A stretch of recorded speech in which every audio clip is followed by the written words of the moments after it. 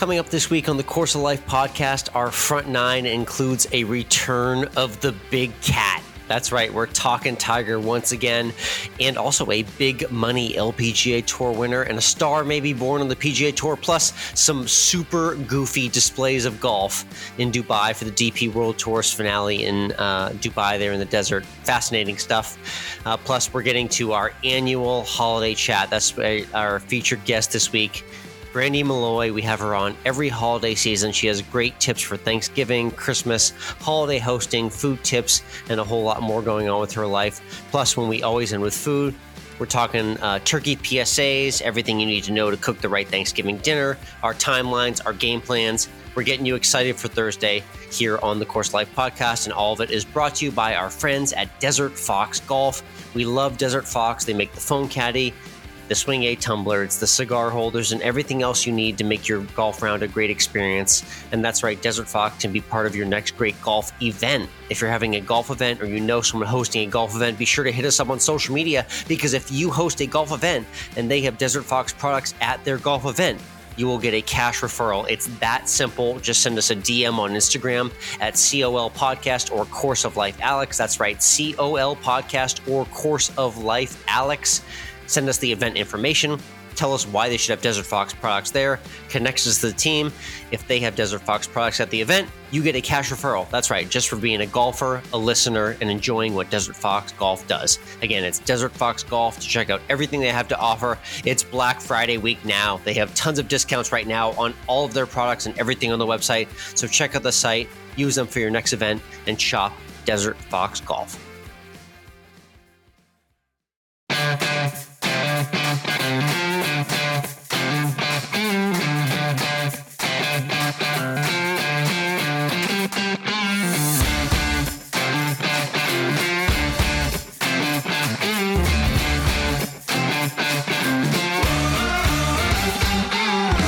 Hello, interwebs, and welcome to Course of Life. We are proud to be presented by our friends at Desert Fox Golf and the Live Take app. I'm Michael, he's Alex. And Alex, let's tee it off today with the big news that proves that I was completely and utterly wrong.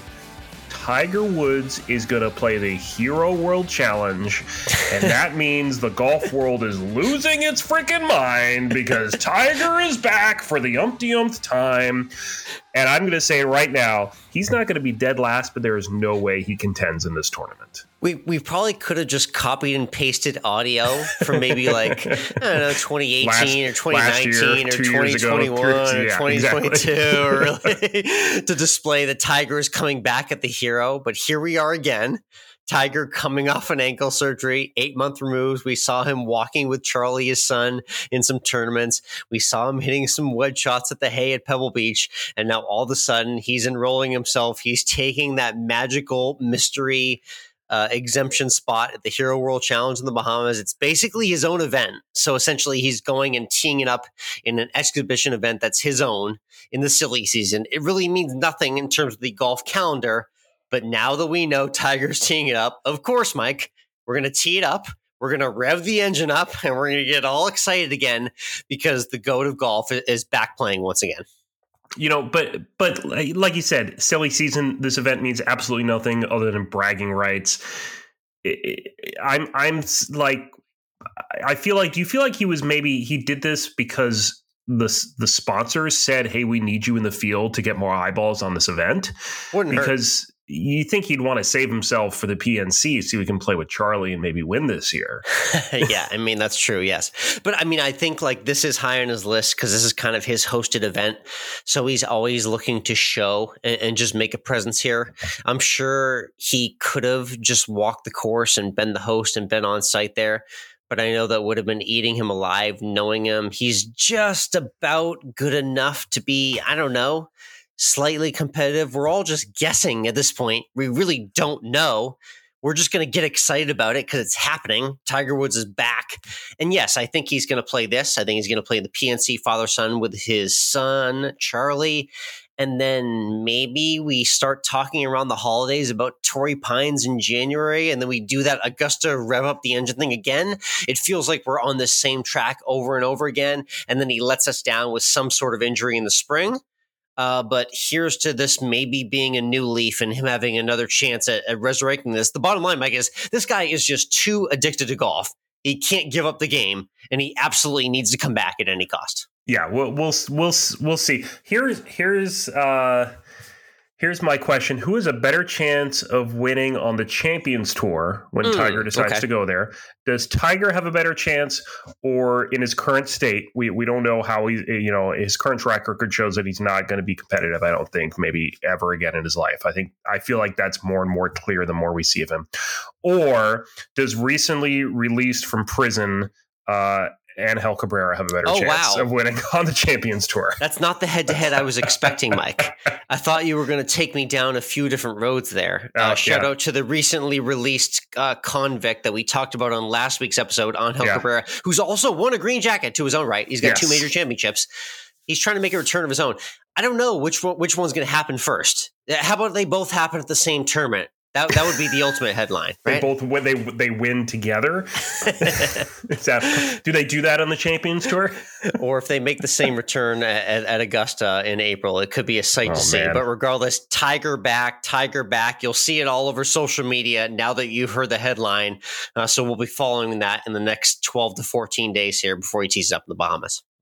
The PGA Tour finished up their money season at the RSM Classic just down the road from me in Sea Pines. And Ludwig Aberg, who we've known and loved all season and the world came to know and love at the Ryder Cup, now has a W under his belt. So Aberg, over under 1 major next season. Yeah, it's fair to ask, right? This guy has gotten all sorts of praise. Mike, here's the thing that he's got going for him. When the pros play with him for the first time, they're blown away after about 6 to 9 holes with his ball striking, and they compare him to Tiger Woods. And then when the ladies see him walk the fairways, they're blown away by his good looks. So this guy really has everything going for him right now. I mean, are we saying he's going to be just like Tiger when Tiger was young and be a ladies' man and then just go out on the course and win golf tournaments right and left? It feels like it. And this might be the predecessor. And this is a funny little moment. We might look back on this a couple years from now when he's got 2 or 3 majors hoisted up and say, wow, remember he won the RSM in November and he told us that he was ready to compete on the PGA Tour stage. Yep. And this might be the moment when he's really not joking around. He's been absolutely ball striking it to death. The Texas Tech alum is really crushing it on tour. He's the Ryder Cup hero, like you mentioned, young European, fresh on the scene. Rory's giving him his praise. Tiger's giving him his praise. So he's absolutely the real deal. And the annoying part, Mike, is I'm still stuck on Aberg because that is the way his name is spelled.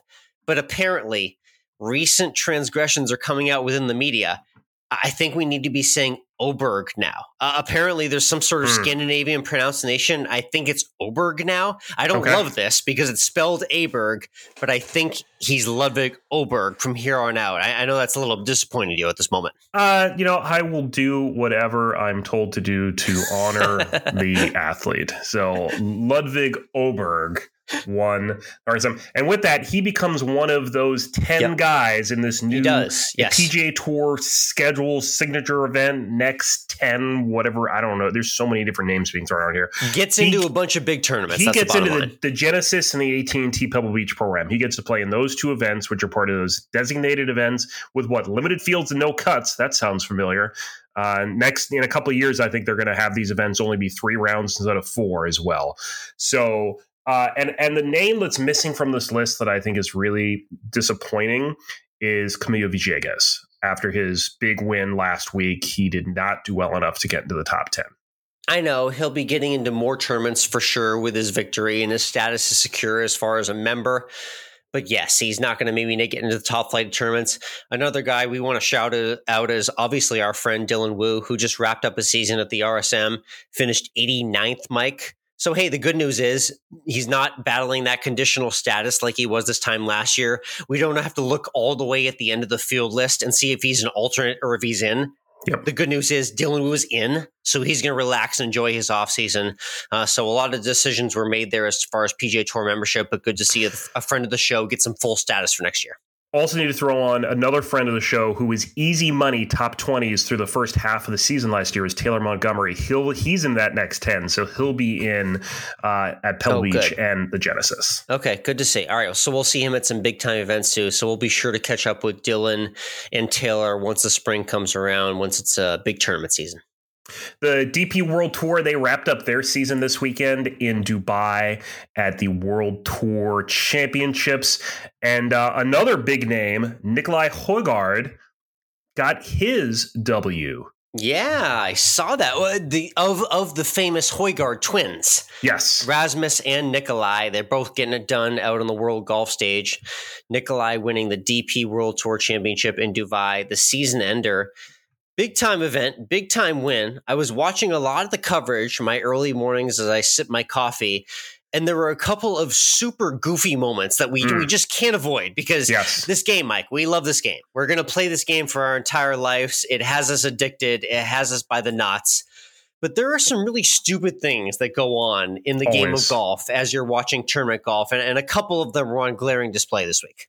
Yeah, let's start with losing clubs in a tree, because that's just the most bizarre thing I've ever seen. Yeah, that's right. So it was Joost Luiten who essentially he lost his ball up in a tree. So what he's trying to do is he's trying to get the ball to fall down off the tree so he can identify it, get a free drop, and continue on with his round. Now, unfortunately, in the process, he threw his driver up there, and his driver got stuck in the branch. You can see this whole video on social media. And then as he tries to get the driver out, the sign gets stuck up there. Another branch gets stuck up there. Another club gets struck up there. And finally, he just gives up. I never really even got the full conclusion, but the bottom line is, Mike, we play an utterly stupid game where if your ball gets lost in a tree and you can't identify it, then you're just absolutely screwed. What's the stupidest thing that's ever happened to your ball on a golf course? I think maybe for me off the top of my head is being like a mid bush shot, like a bush that's like 3 or 4 feet tall, and it gets stuck about 2.5 or 3 feet up into the air, projected off the ground. So essentially I had to make like a baseball like swing in a tournament. I remember as I was younger to hit a ball out of a bush. I think I only advanced it about 5 or 6 yards, but that's definitely the goofiest thing that's happened to me. That was a very weird moment. And then Rory, about the day before, he hit a drive, essentially landed in the lap of a woman who had her legs cross-legged. It was in a very precarious position, but nonetheless, Roy did get a free drop out of that. Just a couple of super stupid examples of this game that we love, but it really is just dumb when you boil it down to its surface. It is dumb. It's a professional sporting event. These guys get paid a lot of money to do it. Rory's going to get paid a lot too, because even though he didn't win the entire season championship for the fifth time. This guy doesn't need to win. How does he even win on the DP World Tour? Does he just show up and play and get top fives? Yeah, it's like 1 or 2 a year, and then those international victories in the WGCs used to carry a lot of weight on that tour as well too. So that's going to change in the coming years as well. It is indeed. The LPGA also finished their season. They were down in Naples, Florida for the CME Group Tour Championship, and it was Korean Amy Yang who took the W and $2 million. That's a big prize right there at Tiburon. Yeah. They're playing at the Ritz-Carlton course there, which I visited. Oh, man, that was just last year when I visited Allie Ewing. It feels like a long time ago. I was there at the practice rounds, but it was really cool to see that course. Top 60 basically was their season-ending event, the big money grab. And that's an impressive win for Amy Yang. She's been on the stage and won before on tour, but this is definitely her biggest win to date. Always great to grab that season ender. Our friend Gemma Driver had a pretty good season of her own. A few past guests had some decent finishes here at Tiburon, but overall a fantastic finish to the LPGA calendar. Hey, over on our YouTube, if you haven't checked it out recently, we of course have part 2 from our time at the Desire Cup, which was held at TPC Sawgrass. We went behind the scenes in the clubhouse, got a tour, got to see winning clubs from the Players' Championship. We had interviews in there from Georgia's Lindsey Scott, as well as Florida's Terrence Barber and Shane Matthews. Those are big names in college football from Georgia and Florida. Indeed, so it was you really need to check out those interviews. Yeah, it was fun to catch up with the legends. And then this week's video coming soon. Mike, I right after that, I jetted down to Southwest Florida. I got in a round of golf of my own. I'm mic'd up for a few shots. And then you'll appreciate this, 18 holes, head-to-head, me versus my wife. A lot on the line right there. So how many strokes did you spot her? I did give her a few strokes, so you'll have to watch the video and see how that ended up. But good competition down in sunny Southwest Florida. Sunsets, seafood, golf. What more could you want? Coming soon to the YouTube page. Again, subscribe on YouTube at Course of Life Podcast and check out the videos that we're dropping there every week in addition to the podcast as well. It's Thanksgiving weekend, so there is no golf, but there is going to be football, and turkey. Yes, I got the Thanksgiving Day couch potato preview. Thank you for reminding me. That's right. My friends at Run Your Pool, Mike, they decided that they want me to write an entire article dedicated to laying on the couch, doing nothing, watching football and eating food. They want me to write about this. So I previewed the entire day for you. I laid out exactly how to orchestrate your Thanksgiving Day. So there's a lot coming for everyone and sports fans this Thursday. All right, let's get to the turn and talk with Brandi Milloy. She is our resident holiday expert. This is the fourth or fifth time she's been on the podcast, I think. You know what? It's a good sign when we're losing count on how many years we've had a guest. She's a great friend of the show, and I love that she's back for another holiday season. That's right. We'll get everything we need to know from this TV personality, and she's the queen of awesome recipes, and she's going to give us everything we need to know about the holidays as usual. And before we get into chat with Brandi, let's talk to you about the Live Take app. This is where sports debates are solved once and for all. It looked like people were agreeing with me that you should have your Thanksgiving dinner early, Alex. No. The people are starting to come out of the woodwork and have decided to more agree with you is what it now is swung to. And this is what happens on Live Take is that people start voting and you get all hyped up that you're right because you share your opinion on something again, and it looks like people agree with you. And then all of a sudden they don't agree with you anymore and your heart is broken. Yeah, the Live Take app is where you let your take be heard. Again, download the Live Take app. Feel free to challenge us as well, too. We're open to any takes or debates regarding sports, life, or anything going on. We debate golf, football, anything going on more. We debated an early versus late Thanksgiving dinner time. So anything is up for grabs with us. And again, the beauty is everyone out there are the voters. You are the judges. You are the jury. You are the executioners as to who wins each of these Live Take debates. So make sure to download the Live Take app. Find us on there. COL Podcast Alex, COL Podcast Michael. And give it a whirl. I think you're going to like it. I'm on there really kind of every day, checking it out and voting on people's takes and letting them know what I think. So go ahead and download it on your app store today. Live Take. Let your take be heard.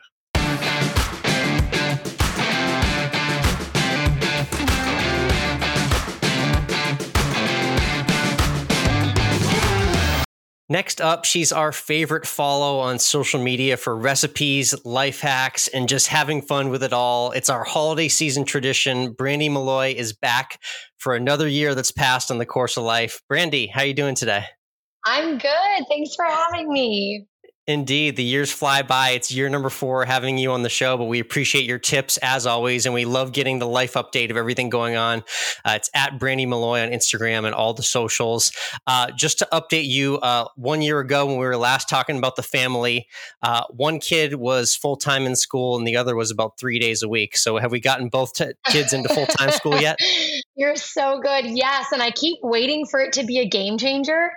But I'm so busy. I'm like, the hours in the day, there's never enough time. So Millie's in first grade. Sonny is in pre-K, so he'll be in kinder next year. But yeah, they are in school full time. And I'm still finding myself looking at the clock, in disbelief that it's always time for pickup. I know, right? I was wondering if you got any minutes back in the day, but it sounds like you did not, unfortunately. It's just been a busy season. I think even if you're not a working parent, there's so much to do being a grown-up. It's never enough time.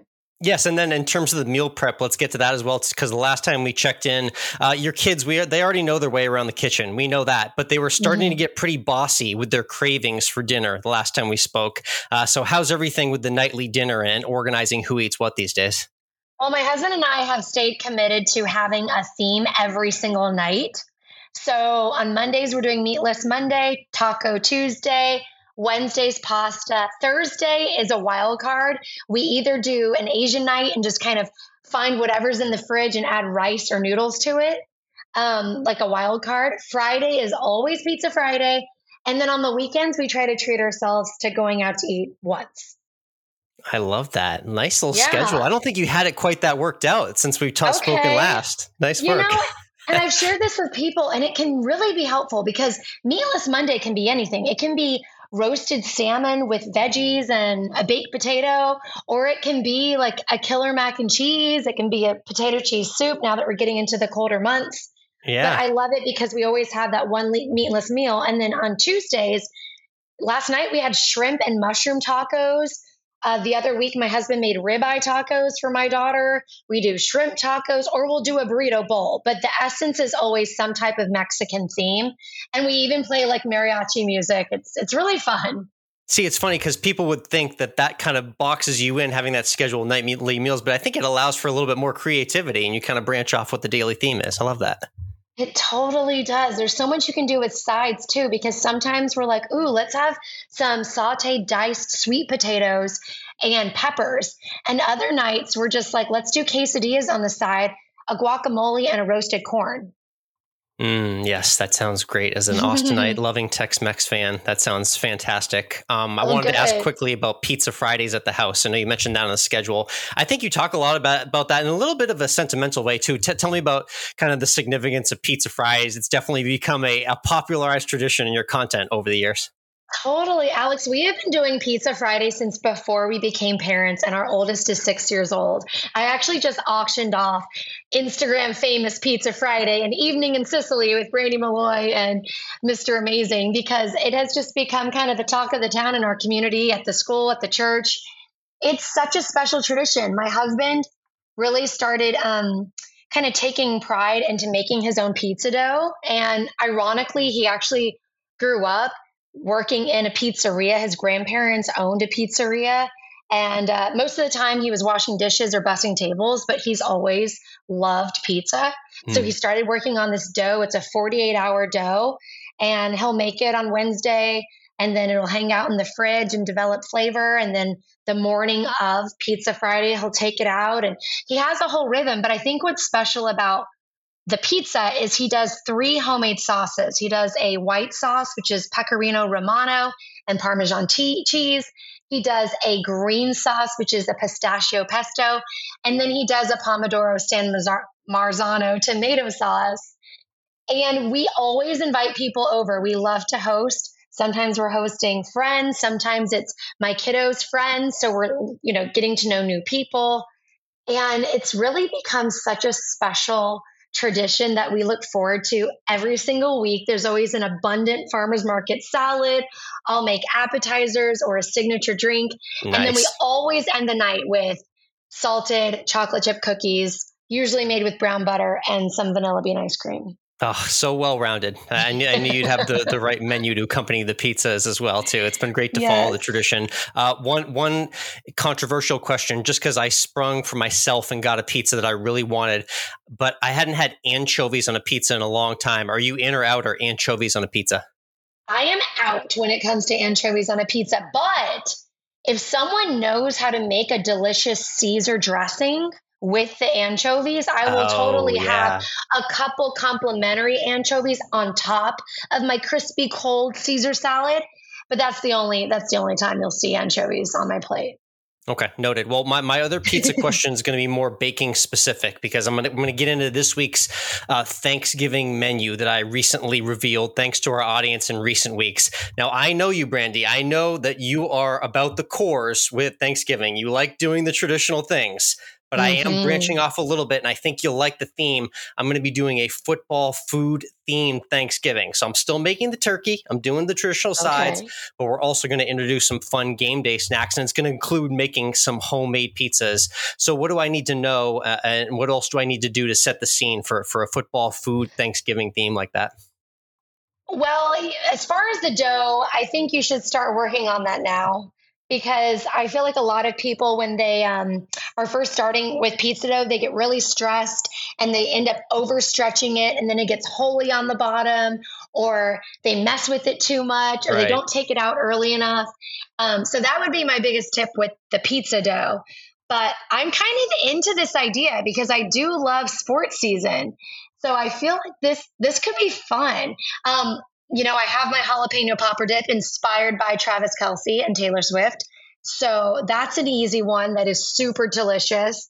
And I know you're a big bacon fan, so it incorporates bacon. It's my jalapeno popper dip. It's super easy. I think it's 5 ingredients. And what makes it really yummy is you're going to mix fresh jalapenos with canned jalapenos and canned chilies. And you basically throw everything in the crock pot with a couple of different cheeses, and it stays warm and gooey. So that's like the perfect little appetizer while people are hanging out watching the game and, starving, but that'll satisfy them until the turkey's ready.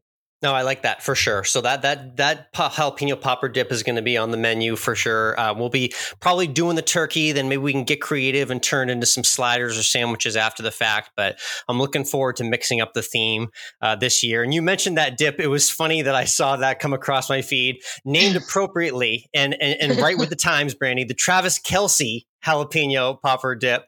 Tell me a little bit about your thoughts on Travis and Taylor and her new NFL fandom and this exciting relationship that we're all watching every single day. Oh, I am living for it. That is my Roman Empire.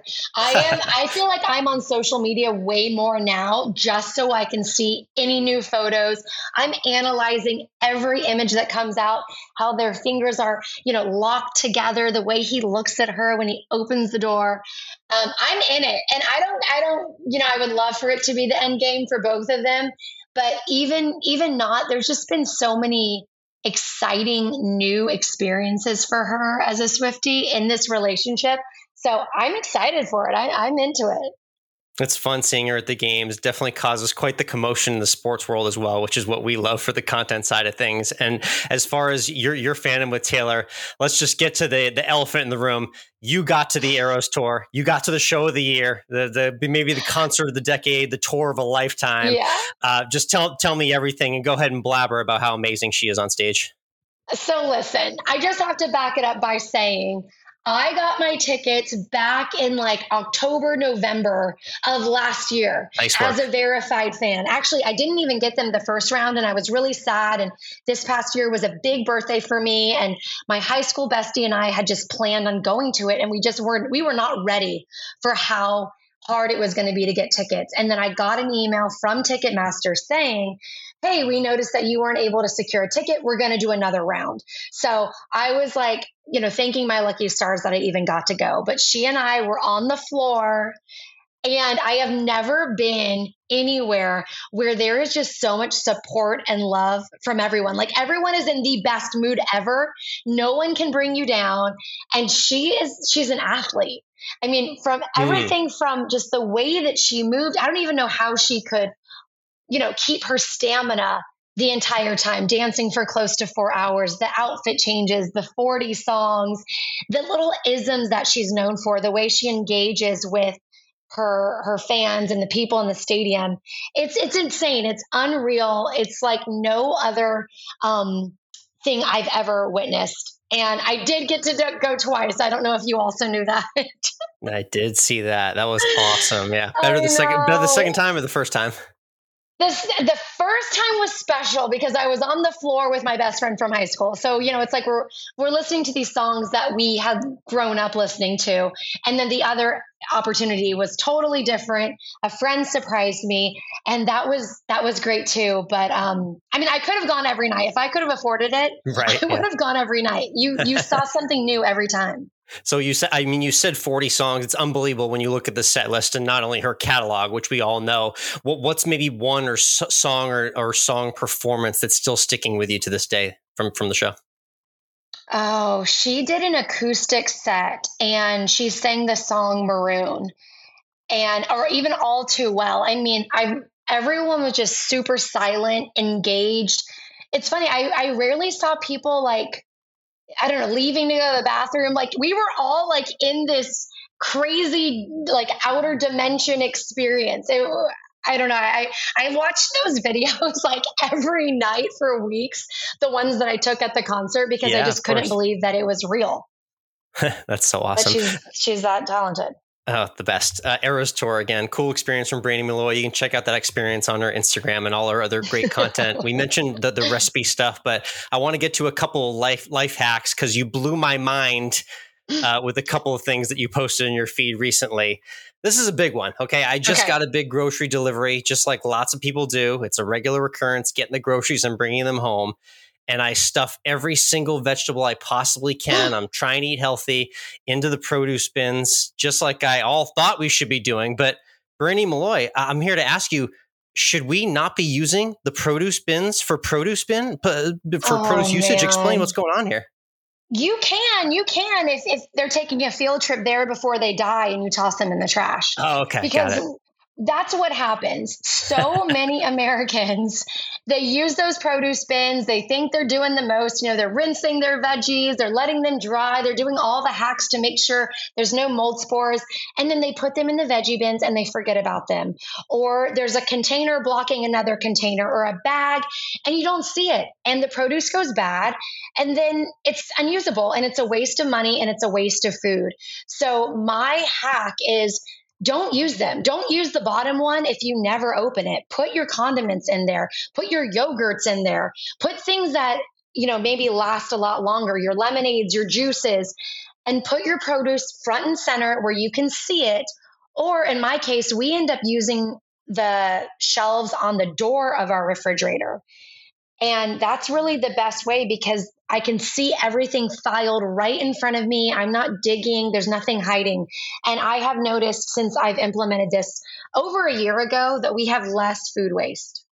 That is an interesting hack. And it makes me think, too, when I'm reaching for that late night or that afternoon snack, maybe if the fruit and veggies are just right out there in the open and there's less of a barrier, I might go for those instead of the chips or the cookies. So there might be something to be said for that, too, as well.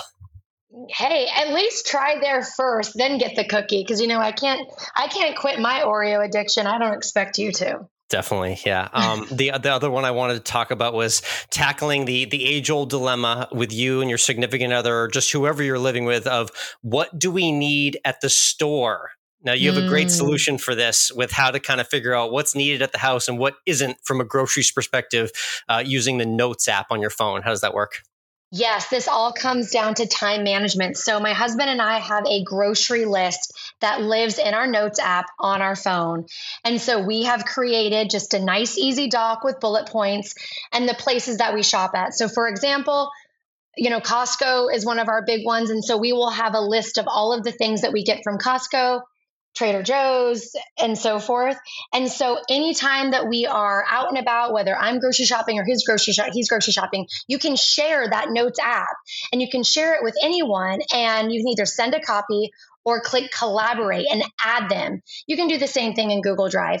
But what's great is when I am close to a grocery store or picking something up, I can go there and see, hey, is there anything on our grocery list that we need? Yep. And we always have our phones with us. So sometimes I'm in my pantry. I'm like, oh no, we're out of something. Or I just finished the last of the coffee creamer. I immediately update the list so that he and I are never over shopping and we're never missing anything. And it is super, super helpful.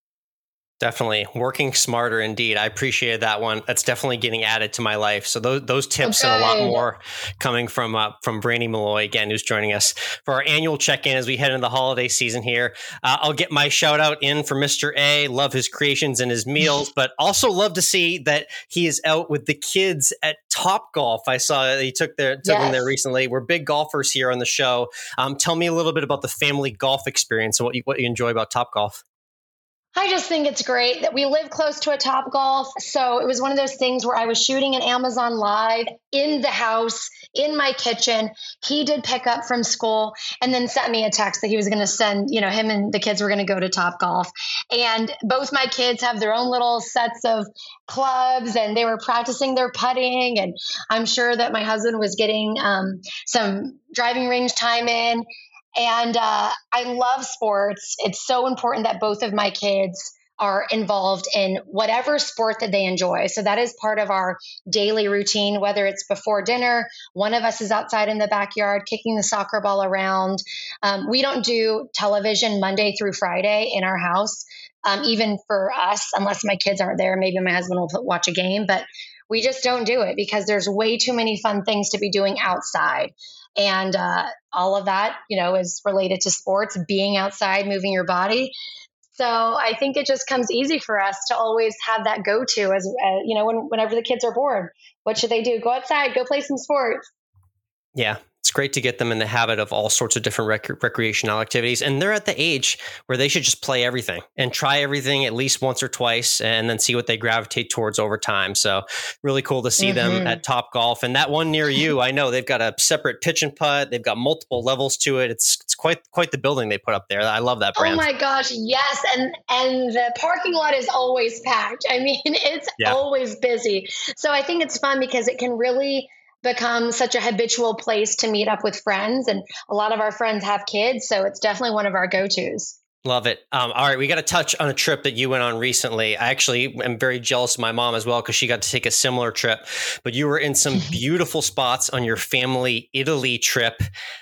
First, let's get to the food and maybe your favorite memories from that pesto making class you took. That looked like quite an eloquent experience.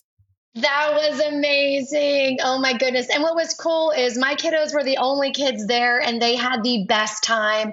This is a pesto making class that's right outside of in Cinque Terre in Manarola. And it's right on the cliff of just sea green, blue water. It's, I think, a 2-hour class and also includes an entire meal. So you walk in and you get the mortar and the pestle and the fresh basil, and the person that owns it is just walking you through the history of pesto and then also the history of Cinque Terre. And the entire experience is just so hands-on. The customer service is excellent.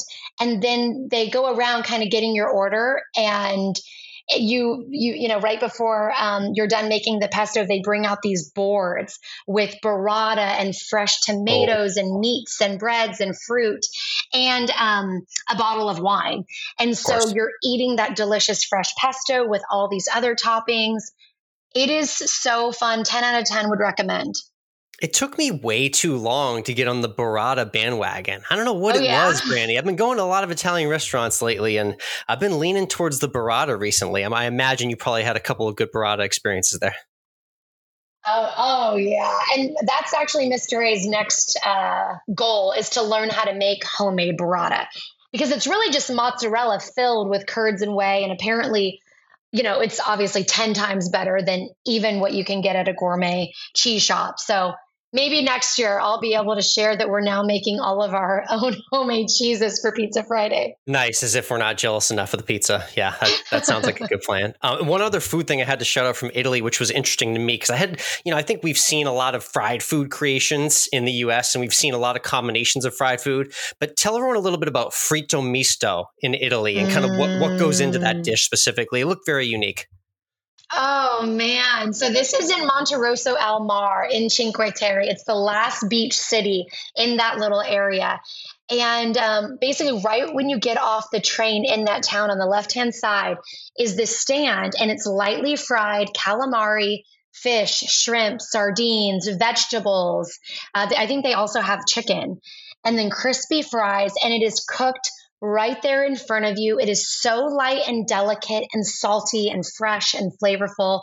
And sometimes it's served in a big cone. So you have the fries on top with all of the calamari and the fish and the shrimp.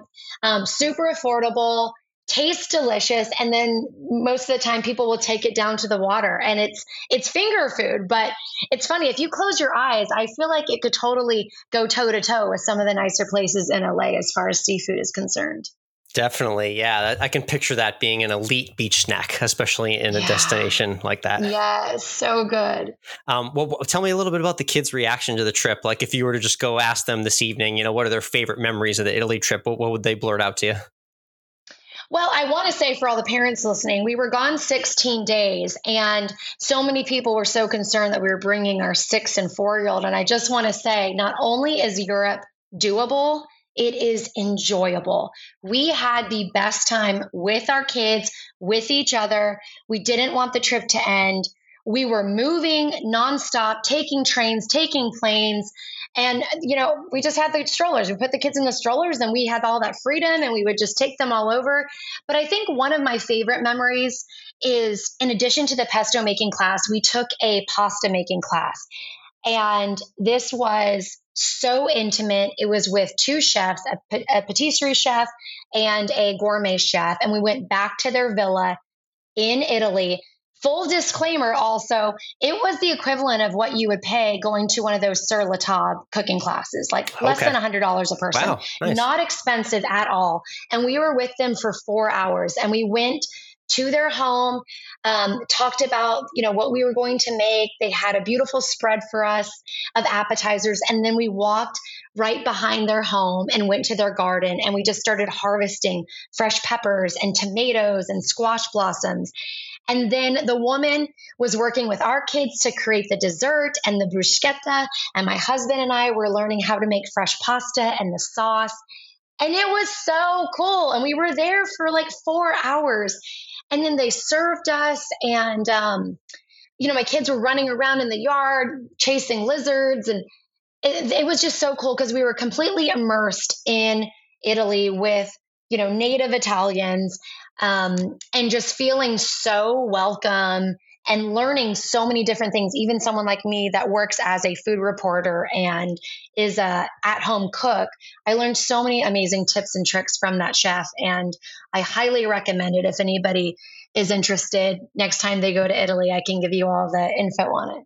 Definitely. That's a really kind of unique, literally farm to table experience there with the pasta making. And again, it's Brandi Milloy. Make sure you follow her, send her a message if you're looking for any of those experiences or to recreate those. And obviously her recipes and life hacks as well. Let's wrap up with one more taste of the holidays before we sign off here, Brandi. I know you just got off of your shoot for World Market, which we always joke is the unofficial beginning of the holiday season.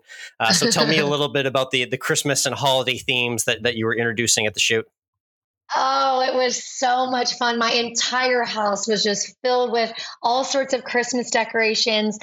We did 3 commercials when we were working on that last week. And the decor that I gravitated towards, because I get to do a lot of the creative directing for these, was really channeling Kris Kringelmart's, the Christmas markets in Germany.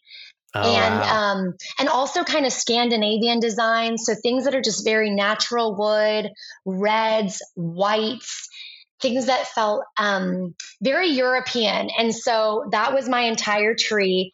And then World Market has these really cool new charcuterie boards. One of them is the shape of a sleigh, which obviously slays. And that would be such a fun little home decor item to add to your holiday party this season, because it obviously is functional, but it has kind of that little cheeky play to it by looking like Santa's sleigh. We did a sparkling cider bar, which is really cool because for me, I love always having non-alcoholic drinks that are fun. It's not for me. It's not always about alcohol. And so I did a really great apple and cranberry cider, and you can make it sparkling or leave it just like the traditional juice, and had fun with all sorts of garnishes and different glassware.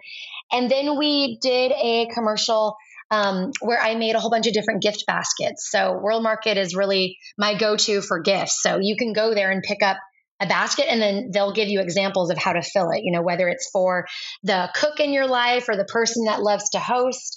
They really have something for everyone. And that is, you're right. It's the start of the season. And we always do it before Halloween, which is really weird. It is. But doesn't the stuff come down for you for a little bit, right? You take it all down and put it back up, right? I did, Alex. I decided this year, I think 2 years ago, we left it up because it was maybe right before Halloween. But no, we took it all down and it feels good. The house is back. But Monday I have a Halloween shoot. So I'll have all sorts of stuff back out for Halloween. Love it. Awesome. Brandi, thanks again for the annual check-in. Love hearing the update on you and the family out in Southern California. Again, follow along with Brandi for all her great food and life hack content, and have a happy holiday season as well. Yes. Thank you. You too.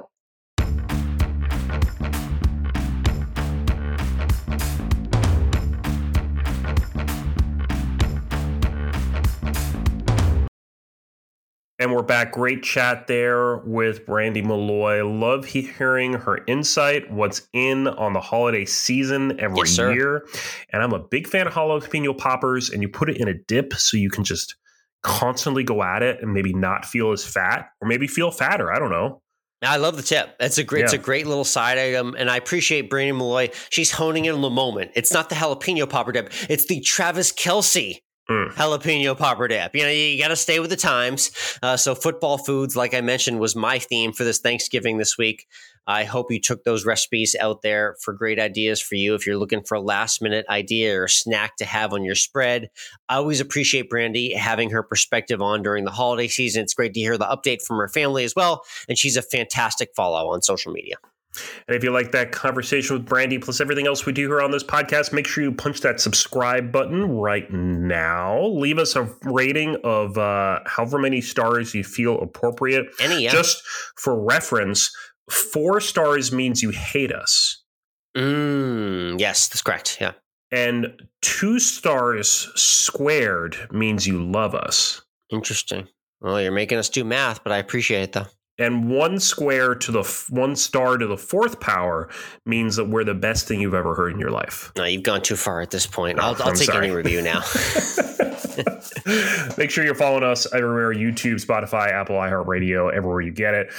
Always End with Food is our Instagram food account where we post pictures of. Right now, it's a lot of Turkey Day stuff. So. Make sure you're checking us out there as well. Of course, COL Podcast, his official Instagram. He's Course of Life Alex. Yep. I'm MWRINC on Instagram. Let's talk football. You had an okay week this week. Yeah, it was okay. We're getting to the biggest games right now. So I went 4-4 overall in the 8 picks I had. I put them on Course of Life, one on Twitter and Threads as well.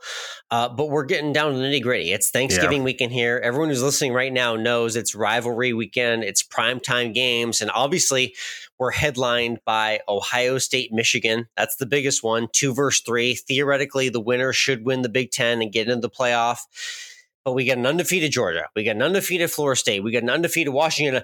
I'm wondering, is there any room for my Texas Longhorns to get in with 1 loss? And that window seems to be dwindling as the days go on here. I'm sorry. They're not getting in. It's not happening. It's tricky. It's a tricky path right now. It's very narrow. They're going to need somebody to lose. So Thanksgiving weekend's obviously going to produce a lot of fantastic mashups.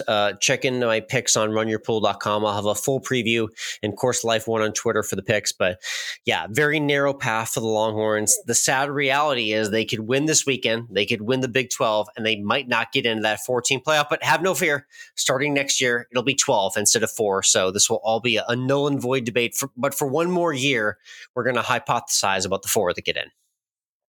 Let's talk the NFL because your Patriots on a bye week, so they lost this week. They've already lost. It's been recorded. They got another L in the column. I'm like 10% more relaxed just not having the game. It's amazing how that works when your team stinks. Let me tell you. You know what's really nice though about this weekend? The Giants won a football game. Giants, we're going to run the table, man. We're going to beat the Eagles twice in the last 3 weeks of the season. We're going to run the table. We're going to make the playoffs. We're going to the Super Bowl, and we're going to win it all, man. I am all in on this. And if you believe that, I have you have a piece of land to sell you, right? I have a piece of land to sell you. Whatever crazy story you want me to tell you right now. I appreciate the path. I love a good path talk, Mike. The Giants won a football game. Who would have thunk it? Killing our chances at getting, a number 1 or 2 pick and getting another quarterback in the draft. But yeah, you know who just slid closer to the first pick, right? You know who? Yeah, the Patriots. Yeah, the race to the bottom continues indeed. It's always kind of ironic. Now I'm fully realizing why you were laughing at this point in the football season in past years. Now I get it. It's like, these wins are like fun, but they're like ironically not good. So I'm getting both sides of the coin here now. Yeah, it's just atrocious. It's too bad. But hey, it could be really interesting to see what happens when the Giants and the Patriots meet next week. If the Patriots win. Thanksgiving weekend football, baby. Nothing better, right? It'd be crazy. be just crazy. Speaking of Thanksgiving weekend football, give me your prediction right now. Who wins the Turducken Trophy? Do we still do that on Fox? Do we still give out a Turducken Trophy? I think so. So it would be Lions, Packers. So I'm going to go with my guy who's on my fantasy football team, Amon-Ra St. Brown, for the Turducken. I think he's going to catch a touchdown pass and at least 7 to 9 balls. I think he's going to be the hero of the early game. So I'll go ahead and say that. Like the Lions, like the Commanders to cover against the Cowboys. Cowboys actually don't play great on Thanksgiving. And I think I like the Seahawks to play well against the Niners in the nightcap. It should be a good day, and I'm going to go with Amon-Ra St. Brown for the Turducken. All right. There you go. Let's talk a little baseball real quick. Season may be over. The Rangers may be reveling in their World Series championship. The news that came out this week out of the meetings that all the owners are having is that the A's are done in Oakland. We kind of knew this was happening. They had gotten a deal for a stadium in Las Vegas, and it's official. The owners have approved it. They're there for like 3 more years, and then they're gone. They're headed to Vegas. Yeah, it's tough because you see the loyalty at the last second from the Oakland fan base, but the reality is that there's just so much money and opportunity moving a sports franchise to a city like Vegas. And I can just picture it, Mike.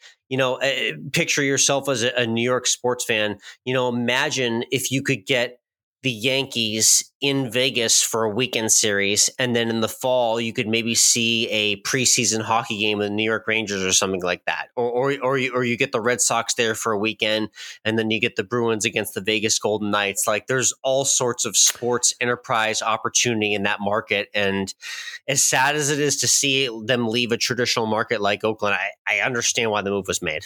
I mean, Vegas is really becoming a hotbed for sports. The Golden Knights, of course, are Stanley Cup champions, or the reigning champs. But you know what is not good for Oakland, good for Las Vegas in terms of sports? Formula One this weekend. Yeah, I mean, this is one of those things where I would have loved to love it, but there were just so many calamities along the way, starting with a pothole on Thursday night on the Vegas Strip. Horrible. Horrible. I love how the city spent hundreds of millions of dollars to get the race there, and they couldn't figure out the potholes on the Vegas Strip. But nonetheless, there were some logistical errors and issues. I'm sure they're going to do everything they can to bring it back to Vegas, but it was a bumpy year one for Formula One on the Strip for sure. It's just pretty horrible that they missed these drain hole covers or whatever they were, sprinkler heads or whatever they were on the track, and then kicking everybody out of the stands and still running cars at 2:30 in the morning after you go through and finish the track, which I'm sure everyone loved in their hotel rooms. But I mean, and then not even apologizing. That's really Formula One. Come on, just say, you know what, we screwed up. We're sorry. Here's your $200 merchandise credit.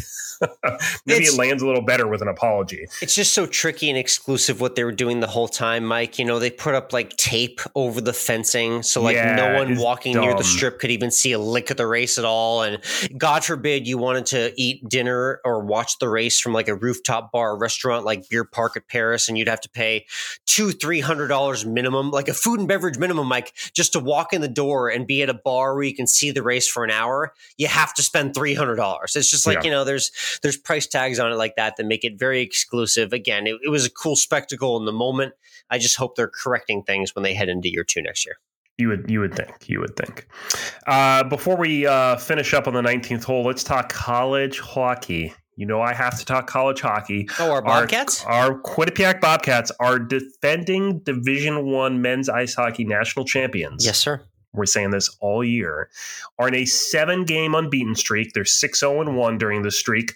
They've scored 37 goals during this 7-game stretch. People don't understand why we're talking about college hockey, but you have to understand when you go to a small school like ours and you're just a sand grain on the radar of what's going on in the college sports ecosystem, and you win a national championship at hockey, you need to brag about it for as long as possible. So we're defending that crown, and we're coming back with a new season right now as the Quinnipiac Bobcats. Great to hear that the season's off to a good start. It is indeed. So we can't wait to see how the season continues. They're doing awfully well in the ECAC so far to start. So we'll keep an eye on them for sure. For now, let's hashtag always end with food. Yep, it's the 19th hole, the ending of our Course Life podcast here. Our food segment to end every show, always end with food on Instagram, like you mentioned. And yeah, it's pretty much that. Like I mentioned, I got the Thanksgiving Day couch potato preview on runyourpool.com. That's right, Mike. It is a full 1,000 words plus devoted to exactly how you can be lazy, be awesome, and stuff your face all day without missing a lick or a down of football. We got 3 games coming at you on Thanksgiving Day. So I've got the full preview there. For myself, I'm going to go with the apps right around the start of game 1, around midday. And then I'm going to go with the dinner, I say, and I emphasize it later in the evening around 4 or 5 p.m. We had a heated debate about this on Live Take, which is why I wanted to capitalize that the dinner's going to be later for me. The Thanksgiving meal you're doing late in the day is what you're saying. Yeah, it's going to be football filled regardless. Football themes, like I mentioned. Again, always end with food. I'll be posting all the stuff that I send out of the kitchen. Yes, chef. Appetizers, entrees, desserts. It's going to be a good time. It's going to be fun. I have a question for you, though, about Thanksgiving week. Because this is the issue in my household right now. What do you do for dinner Wednesday night? Because, I'm doing a lot of my prep work Wednesday. I don't really want to cook. Do you go out? Do you order in? Do you make someone else in the house do dinner for you? I mean, what do you, there's so many options here and none of them feel right to me. You know what? We got a good 90 seconds to talk about this. So the last couple of years, 2 years ago, I had a fantastic, what we would call Black Wednesday out, where I went out, I got a nice dinner, little pizza at a brewery, and then we went out to karaoke night before Thanksgiving. Okay, last year I didn't do that because I ran 5 miles in the turkey trot, so I laid low. But this year I'm going back to the 2020 run routine. So I'm going to take myself out to dinner somewhere is the answer before we do the karaoke night. I haven't decided what my song's going to be, Mike. I'm thinking pizza or tacos off the top of my head. It's one of those things where you want to stay away from what you're having on Thursday, on Wednesday night. So I want to stay away from that in terms of food genre. So I'm thinking pizza or tacos. Yeah. And right now, the early lean, Mike, is an Eminem classic for karaoke on Wednesday night. That's the lean. All right. Well, I'm curious to see what you do. I think for us, we're actually going to buy something that we just pull out of the freezer. Got this place in town that is meat pies, British meat pies. I think that's what we're leaning toward right now. We'll just have to make sure to get something that's not like poultry heavy because we're going to have a lot of poultry on Thursday. I don't blame you. You got to go easy on yourself on Wednesday night. I mean, whether you treat yourself out or you do something frozen, I think Wednesday night, honestly, is one of the biggest like hall pass nights in terms of like, I'm not going to judge what you make or eat on Wednesday night, because I know what you got coming the next day. So pretty much everything's fair. All right. There you go. Indeed. All right. That's always done with food and a wrap on this week's Course Life podcast. Everyone have a fantastic Thanksgiving weekend holiday. You, sir, Michael, have a fantastic birthday celebration as well, too. We'll see you up for the upcoming holiday celebration next week on the Course Life podcast. Thanks for tuning in.